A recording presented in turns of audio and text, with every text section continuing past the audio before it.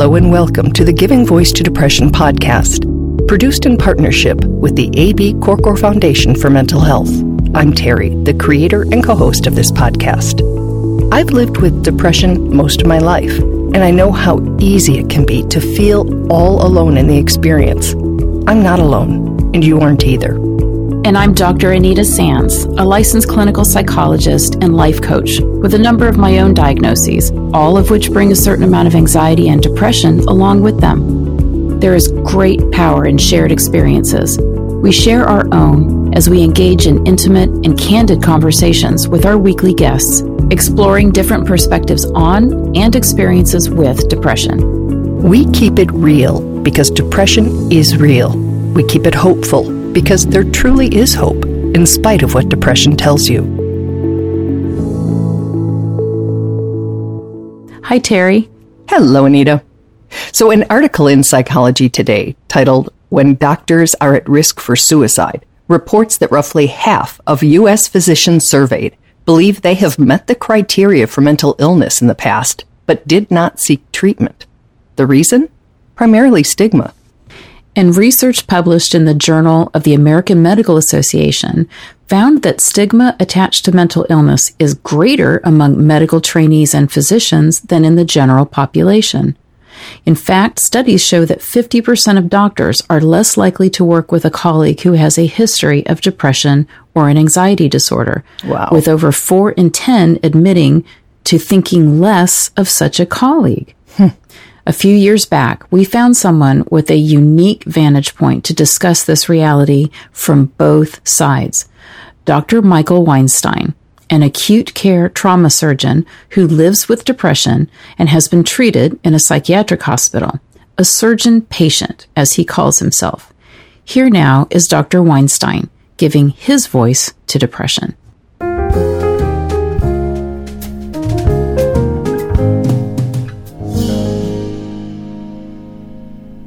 So we first learned of today's guest in the New England Journal of Medicine.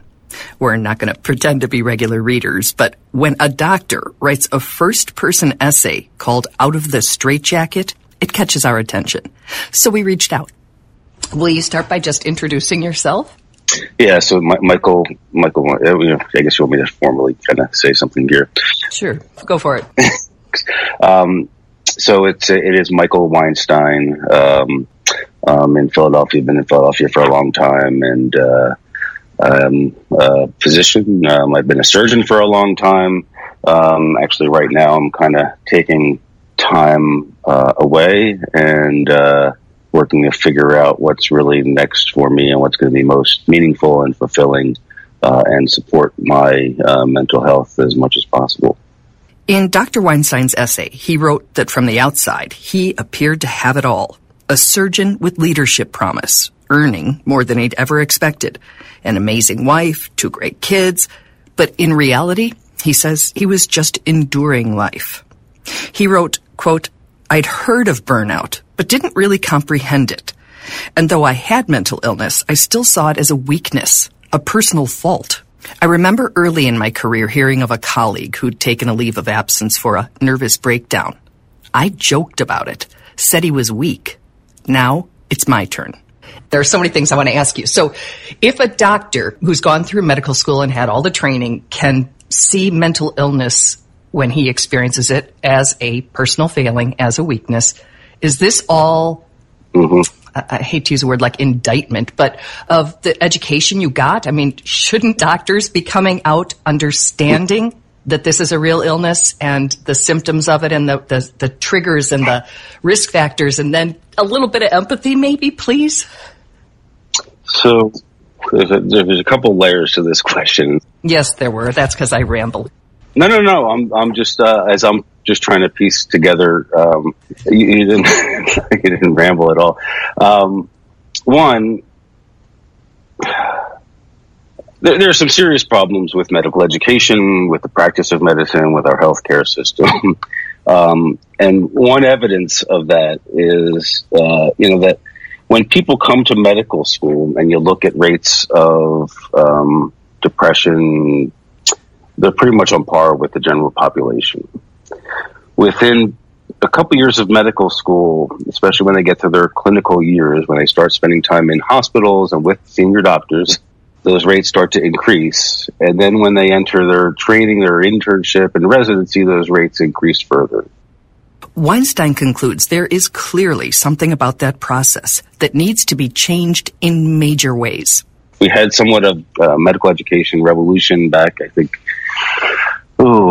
maybe even almost 100 years ago now. We need a major revolution to change the way in which we're educating. And there's some positive changes, and there's definitely a focus on that now. But we need there's a lot more work to be done.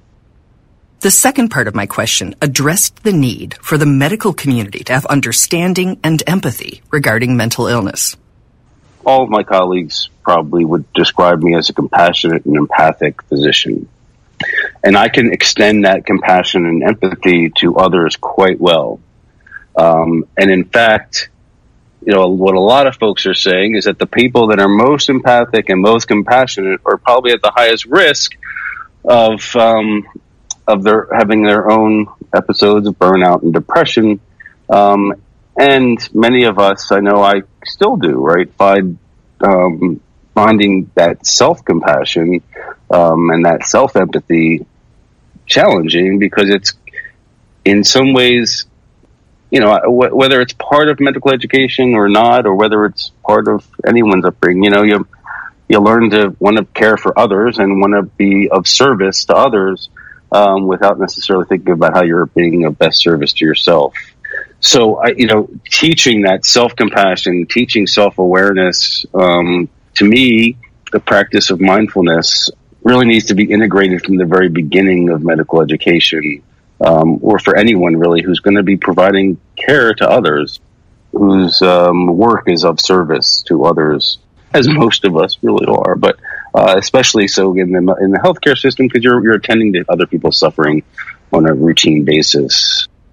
So one of the lines in your article, you said colleagues were trying to help you, but you were unreceptive to their efforts.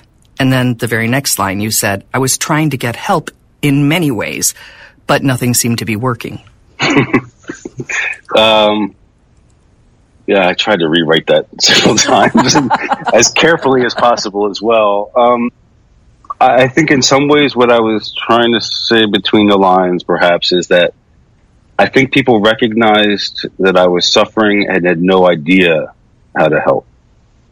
I think unfortunately because of, a lot of different reasons, people don't necessarily know what to say, what to ask, how to listen, how to be supportive.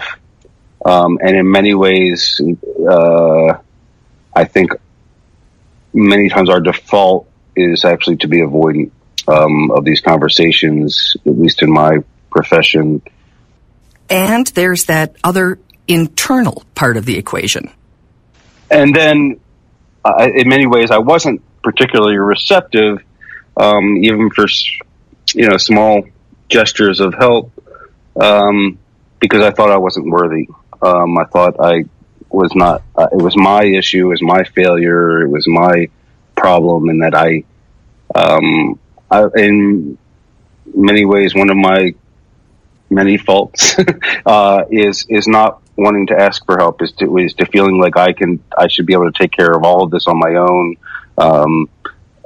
In many ways, in my workplace, my self-criticism comes to how come I can't take care of all of this on my own? How come I can't, change the culture of such and such of, in my intensive care unit? How come I can't fix that on my own? And so in some ways it was both, right? So it was that people don't necessarily know how to simply ask how people are doing and want to stop and listen and just honor someone else's suffering. And, there's a lot of different ways to potentially do that and be helpful to another person, simply asking what would be most helpful instead of maybe sometimes jumping to giving advice. But there was another part of me that just really didn't want help. So I was, in the next sentence, I was looking for help, right? So I was trying to see I was seeing different therapists, psychiatrists. I was reading different things to try and find, again, I can figure this out. I can find my own solutions, but nothing was nothing I could find was helping. Mm-hmm. If you were an accountant or an engineer or, whatever, saying, in my profession, people tend to be avoidant of these conversations. The fact that you're a doctor, and you're talking about the medical profession, kind of makes the hair on the back of my neck stand up. I know. Of all of the professions, I would want the medical profession to be least avoidant. Right. And I don't know, right? I don't really know other professions. I certainly imagine, much in especially in our Western society, many people are avoiding about these conversations to begin with. Absolutely. And that's what we are here working to change, right? There may at times be folks who are better equipped in medicine to do this and to help others. And, I know in some ways I was one of those, right? So I was really good at helping folks who were going through difficult times. But at the same time, I think especially in my world of surgery, but a lot of for physicians especially, I think there's this notion that we need to be know-it-all, be strong and not susceptible to these types of things, and that even asking another physician about that or checking in on another physician how they're doing is like asking if they're weak, So it's kind of, you're right. You would hope that physicians could treat each other as well as they treat their patients. Mm-hmm. Not that we all always treat our patients, as best as we can either, but that's not the environment that I found. I'll always say that. So this episode focused on Dr. Weinstein as a surgeon. Next week, Michael tells the personal story of his experience with depression, including his doctor in control to patient losing control in a psychiatric hospital.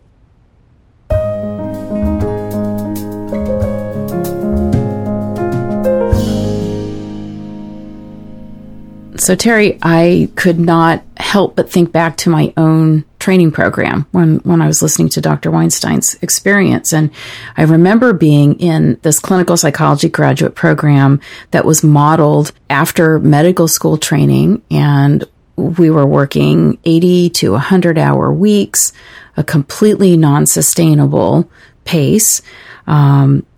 Students' marriages were falling apart, physical health issues, mental health issues. The stress was just unreal.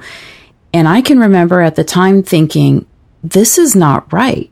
We're supposed to be learning what a healthy, balanced life is and how important self-care is for preventing burnout and for good mental health. And we're going to be going through 5+ years of this horrendously stressful, almost like a hazing kind of experience. And I just thought, this is this is so hypocritical. Yes. How is it we're going to be able to teach people how to take care of themselves when you're telling us what it should look like, but you're not allowing us to actually have that experience while we're learning it? It just didn't make any sense. It doesn't make any sense, but it maybe makes more sense of the fact that so many people believe that the care they get is substandard, and there's a million reasons for that too. But the whole thing, I mean, how, physician heal thyself, that whole thing is, this every time I hear Dr. Weinstein and reread his article, this isn't new. It's not the first time I've heard it, but it's the first time I've heard it in such a raw form from a doctor. Yeah. You just sort of get indoctrinated with these messages of, this is reasonable. You should be able to do this. If you can't, there's something wrong with you. All the kinds of things that we really don't want people to think. We want to be models for not stigmatizing, reaching out for help. And yet, to do that in some of these programs would absolutely jeopardize your ability to function in them. And we already know that there's stigma attached, that there's a lessening of your reputation or the respect that people have for you if you speak out about that. So we do need top down. We need from the top down things to be different. And I hope that they are. I hope that things have somehow changed at least a little bit for the better, since I was in school.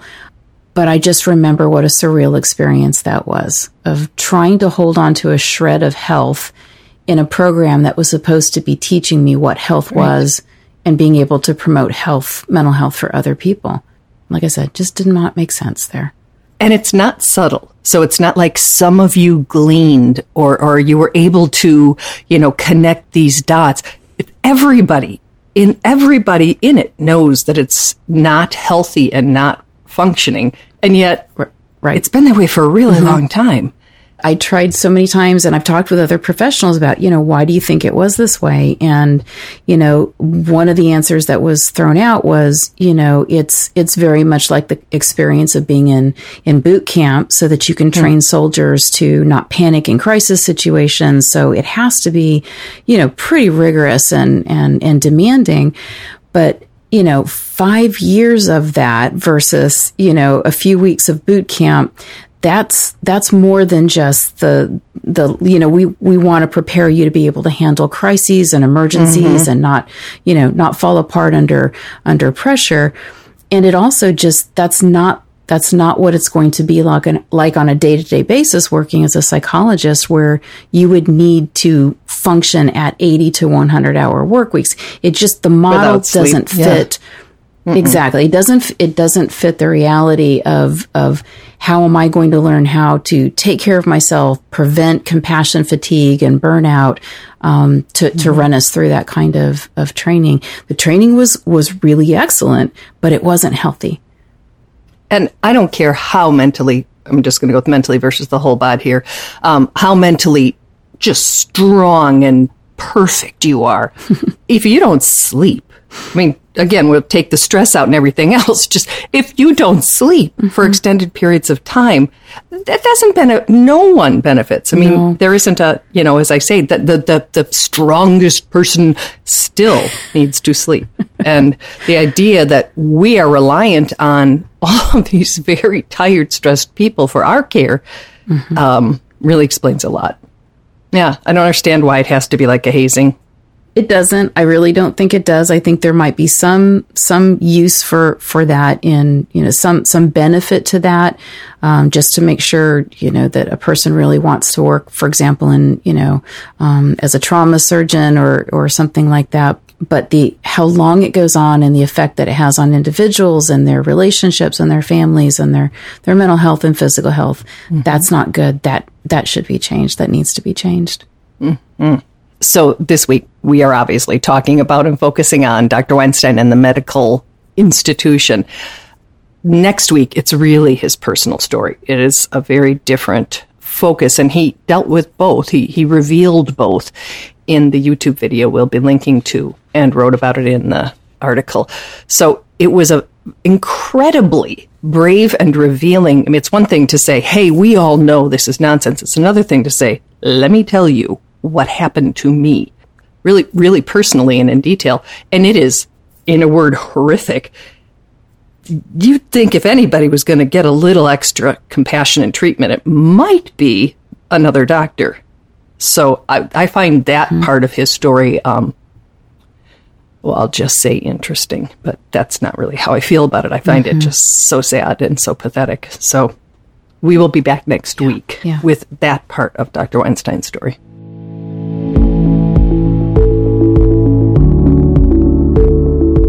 We truly hope that our podcast brings a little more understanding, helps you better articulate and reflect on your own experience with depression, or better understand how to support someone else who is struggling. If this episode has been of comfort or value to you, know that there are hundreds of others like it in our archive, which you can easily find at our website, givingvoicetodepression.com. And remember, if you're struggling, speak up, even if it's hard. If someone else is struggling, take the time to listen